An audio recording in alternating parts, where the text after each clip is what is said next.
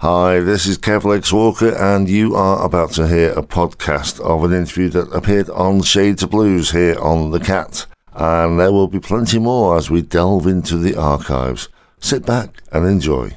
I'm delighted to say I'm now joined all the way from New Orleans by Mr. Ernie Vincent. Ernie, are you well? I'm fine, sir. Fine. Excellent. You've been described as one of the funkiest guys in New Orleans. Has that always been the case? Well, a lot of people say that because of the Dap Walk song. I mean, when you were growing up, what were you listening to? Was it funk and soul? Well, during those days, that was James Brown, Sly Stone, and Funky Broadway. All kind of stuff was out there at that time, you know. And basically, Dap Walk started because we started changing rhythms and chord structures. And people don't know, basically, I used to love a lot of horns. And at the same time, I had a book with Chicago in it, in the horn section that they was doing. And they were doing a lot of stuff with the styles like the major 7 chords, minor 7, diminished, 11, 13, all that kind of stuff. So when I got flexible enough to deal with that, then we started playing, a lot of classic stuff, like all the latest stuff that they had out, like Aretha and Gladys Knight, stuff like that. And that started me to start doing. The only thing from that was I played a guy named Erland Delpit. I always mention his name first. He came got me when I was still a teenager. And I started playing, and he's a Cajun guy, played Zydeco. I didn't know nothing about Zydeco, but he played those riffs. I locked in on them riffs. First gig we did. When he came to pick me up, I said, man, I'm just learning how to play the guitar, he said. I said, I only know 3 songs, and that's 2 Jimmy Reeves and a Buddy Water song. He said, that's plenty. And I said, he said, I'm going to pick you up Friday, and we're going to do a gig. And sure enough, he picked me up that Friday in the Cadillac he had. And Erland was a good dude, man. He played. He was playing with Fats Domino. When Erland was a youngster, teenager, almost everything from what I understand. But anyway, make a long story short, we went to a club called Shangri-La. It had a shipyard around there. A lot of people practiced out there. So when that happened, I played that night. Place packed, and I just played stuff over and over, this, that, and the other. And he said, when I got through, you know, I made about 8 or 9, 10 9 or something like that. I forget what it was, but I was happy because that was the first gig I did, and he was pleased with it. I said, "Man, I got to get better than this." But anyway, Erland Delpit is the one introduced me to playing the blues. But at the same time, it's blues, but the rhythm he had was in between blues, funk, and Zydeco before they start calling it funk. I've said this before on the show that the blues purists will say it has to sound like this, but something like Cajun or Zydeco, there's enough of a blues feel in there, or some of it, to be categorized as blues. Yeah, oh yes. Well, I was playing blues players, blues styles and stuff like that, but this came after I was playing blues. You know, started playing Troubadour blues and stuff like that. Was this back in the days of Lil Ernie and the Alpines, though? Okay, Lil Ernie and the Alpines, that's what I was with Erland with. Erland named me Lil Ernie and the Alpines.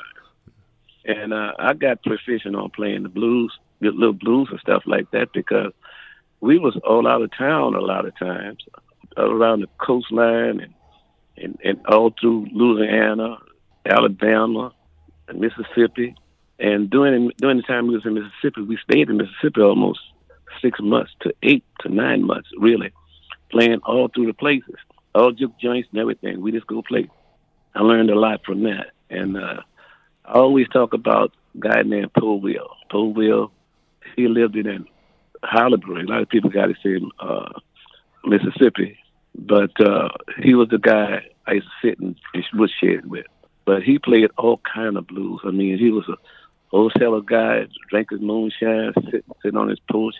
And I used to go sit on the porch with him a lot of evenings, and we just jammed, you know. He had a dual burst guitar But that was, I didn't know what that was at the time, with the silver piece in the middle. But he could play all kind of things, and he showed me a lot of stuff. See, this how this go, this how that go, this how that go. So for the blues thing, I still played a lot. But when it come down to Hurling was on the spot then. After this, Hurling had, he wasn't playing with us anymore. But during that period of time, he called me Little Ernie in the Alpine at that time. So, yeah, that's how that started. You've been described as a master arranger, writer, and musicologist. The musicologist part of that, did that come about because of meeting the people when you were out on the road? Yeah, because actually at one point we was playing behind the most average guys that was singing out, like Joe Simon, and I can't call all of them names, but right now on the radio station, because the radio station then was playing 45s and stuff. And they would call us and ask us to do gigs and stuff like that at different places, and that put us in other spots too. But we had to learn their stuff, and we did take time and learned it. And they've been laughing about it because we'd never seen the artist until that night that he was playing the show. And the only time I saw him or her, when before the show started, I would go in the dressing room with my guitar, and I would say, this song here, and I'd play a little bit of it. I say, and they said, okay, that's it. It's the right key? Yes, that's the right key. But I did that with everybody before they even got on stage. But I have never seen all of them before they got on stage. But we would get that 45, and we would take and master that 45. The band, we learned 45 almost to the note. Yeah. And everybody started wanting us to book us to play behind them. And like you mentioned earlier about the top notes, they were formed with some of the best hand-picked artists that you knew at that time. I'm assuming these were people that you'd played with over the years. Yes, this the top note groups. Well, I came back in New Orleans in 68, 67, 69, going into the 70s. And we was playing out in an area called Kenner. And I was playing with a guy named Scott. He was an organ player. But Scott couldn't keep playing because he worked for a milk company. And his job was blocking him from playing all the time. And I told the guys, bass player that was there, drummer, and I said, look, why don't we form a band? And we didn't have no name yet. Because we was playing at a club, maybe it's Friday and Saturday night in Kenner. So I said, I got to get some horns. And I came in, I lived in New Orleans, but we played in Kenner. And I came looking for horns. He had a 12-piece band playing at the Union Hall. And the trumpet player was Lawrence Bowie and Green. His last name is, I think, Willie Green. But anyway, what it was, I listened at those guys rehearse. When they finished rehearsing, I said, you and you, I said, y'all want to do some gigs? I said, yeah, man. I said, look, we're going to play a lot of gigs, but ain't going to be that much in money. He said, we don't care, man. I said, we need to play some music. He said, right now, we rehearse about 3 times a week and play once a month. I said, look, we're going to play a lot, but we're going to try to build a band. Sure enough, when he started rehearsing with them, they was all really musicians. The other side of the coin was, when I started going to school, music school at Houston on Claiborne, it was a GI school. I didn't know it was GI school. But the point was, I got Mr. Raymond Charles was my music teacher, and I started studying chords. I said, I didn't solo a lot in the days, but the chords told me you can keep a band together if you got the chord structures. And I started learning basically about the chord structure and voicing and all that stuff. And that made it happen. The horn section was the alto player. He had just got out of Vietnam. He played altos with us for a while and with the horn section. And so that's what created the stuff. There's 3 horns, bass, drums, guitar. That's me. You mentioned about the money there, and you're on record as saying it wasn't about making money. It was about creating the atmosphere and creating the history. So, right. Is that how the whole band felt? That's out there, man. I mean, it's history. Yeah, it's history. You know. Yeah, we parlayed stuff to get the band all new material, all new instruments and stuff. They did. I was working because I was working at the Navy base at the time. People don't know that, but I was working at the Navy base during that time, and I was making a little money and stuff like that. And Campo was the music store we got everything from. And Campo will let you pay on it until you get it. And so we did that. We worked out a deal with the band. Said, you get a little bit of the money this night, and the rest goes Nat to get his horns, what he wanted, and the other one, a little bit of money the next week. We broke it down to the point every week a guy bought his stuff, his equipment that he needed. I had already bought the PA system and mics and all that stuff, which I always did, because I was always one of the first and last to leave, because I go up early, set up the sound system and everything, set me up. And that was my job. Everything went good. And we rehearsed every Wednesday. Every Wednesday we used to rehearse. And on the fourth Wednesday, we did not rehearse. We got together and then we discussed all the stuff we did. And that's how we programmed everything and made everything come out very well. All the musicians were proficient, they was proficient. And I enjoyed playing it. And what happened was, it made us so tight in one thing. When Chicago had stuff out, we started studying that. That was the hardest thing in the world, to play that stuff, make it sound decent with the small set we had, with the all horn they had. But the horn players, they nailed Chicago stuff, man. And between that and the bass player, the bass player was John Peters, Dap. We called him Dap.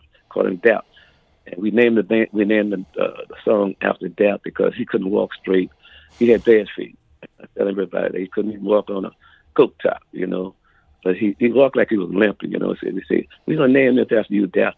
Had no idea this thing was going to do what it did. Mm. But every time we played it, people got up and danced on it, There's a quote that to hear Ernie Vincent and the Top Notes single Dap Walk for the first time is like standing in a hurricane of funk.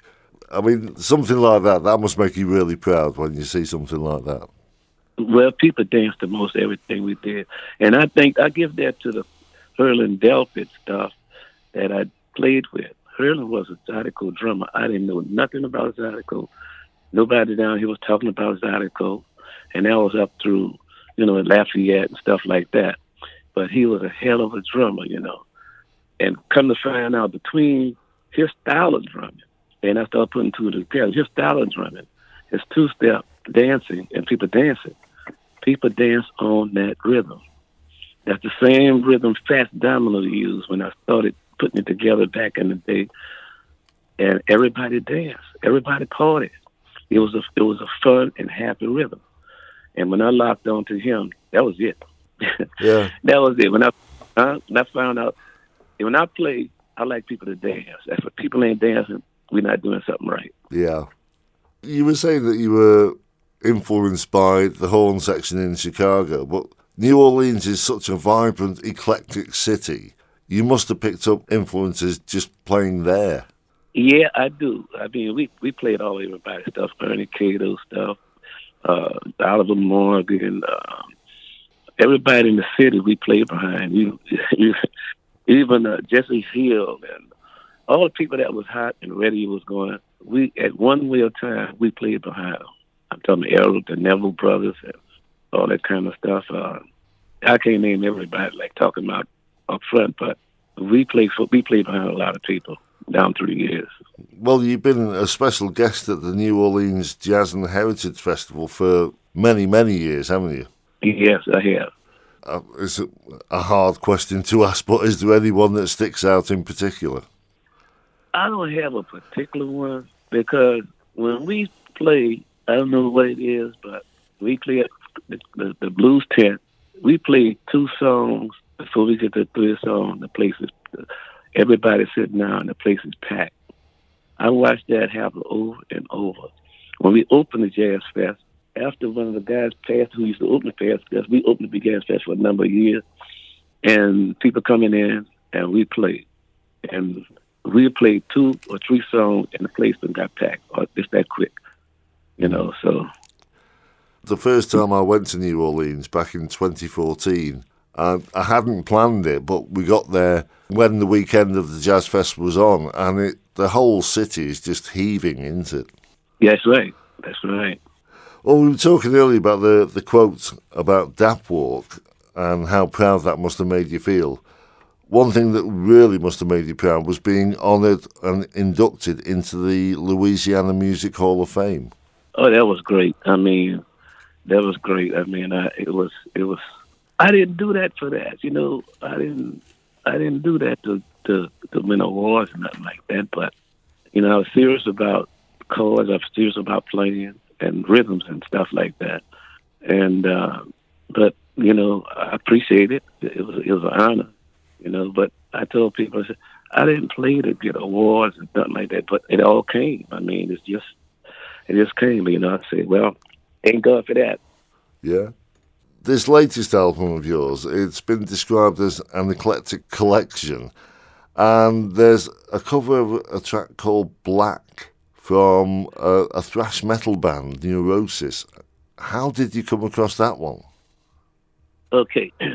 I had Scott called me from New Jersey, and his name is Cat Zappardo. And he called me and said, Ernie, we want you to do an album. And I said, an album? He said, yeah, man. I said, look, we're going to make arrangements for you to do an album. And so he made the arrangement. And I had to go to Water Valley, Mississippi. I didn't know where it was. It's 90 miles from Memphis. I got out there, and the guy named Matt and Peebo, the two guys that come and check me out in New Orleans at Sweet Lorraine's Club. And it was those two, and we sat down, just went through a couple of songs, and had a song called Adrian, instrumental. I said, oh man, we like that. We got to more. And a couple other songs they played along with me, this, that, and the other. Must have been about an hour together. He said, Ernie, we're going to call you and set a time frame for you to come to the studio. So I said, okay. So I waited.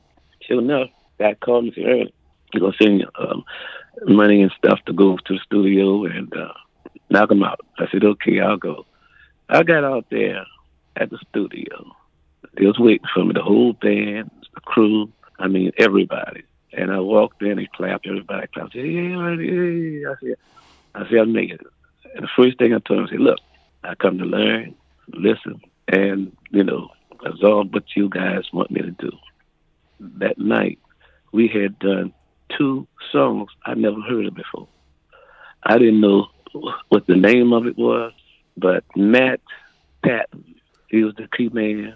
Peebo was the other person, and the studio band was excellent, great musicians. I had never dealt with stuff like that before because I was always teaching people stuff that I was writing, and we put that together. But this is the first time I had been in the studio, and songs was given to me on the spot. I had to learn those songs on the spot. And between each song, I think within 30 minutes or something like that, I'll know enough for them to record it. And I say, wow, I ain't never did that before. But the way Matt orchestrates stuff, he's a master at that too. The way he orchestrates stuff, he said, this is what I want you to sound like. I do that, boom, boom. The band would play, and I would play guitar. And he said, when we get you with this, we want you to put a solo inside of this music. So I had to ad-lib every solo that came up on that album. I was learning. It was something I learned. First time I had that happen to me. And it was exciting. It was interesting and exciting. So it was 7 songs they had that I had to learn. And the other 3 songs, like Midnight Rendezvous, is one I wrote, man, about 10 years ago, 12 years ago. And it was in my little collab system collection. And Jealousy is the same thing. It was done years ago. And that's how I started. And so everything they told me to do, I listened well. I tried to do my best at it. And that's the outcome. This new album is getting a lot of interest and a lot of people are excited. It's just been released. Are you going to go on tour with it? Yes, I will. Is that just around the US or will you be going further afield? Will you be coming to England and Europe? Well, whatever it takes, we're going, address it. So, Scott, they all excited, everybody's excited, the band is excited and everything. Yes, I'll go into it. I ain't no problem with that. Well, we look forward to seeing you over here sometime at some point in the future. And thank you for taking the time out to have this chat with us. Mr. Cab, I want to thank you for the opportunity. And I hope you enjoyed that little interview there. And there will be more as we record more for the show. And we are going to delve into the archives and pull some of the old ones out as well. So plenty more to come. And of course, if you want to hear the whole show, there is always Listen Again. I'll see you next time. Take care.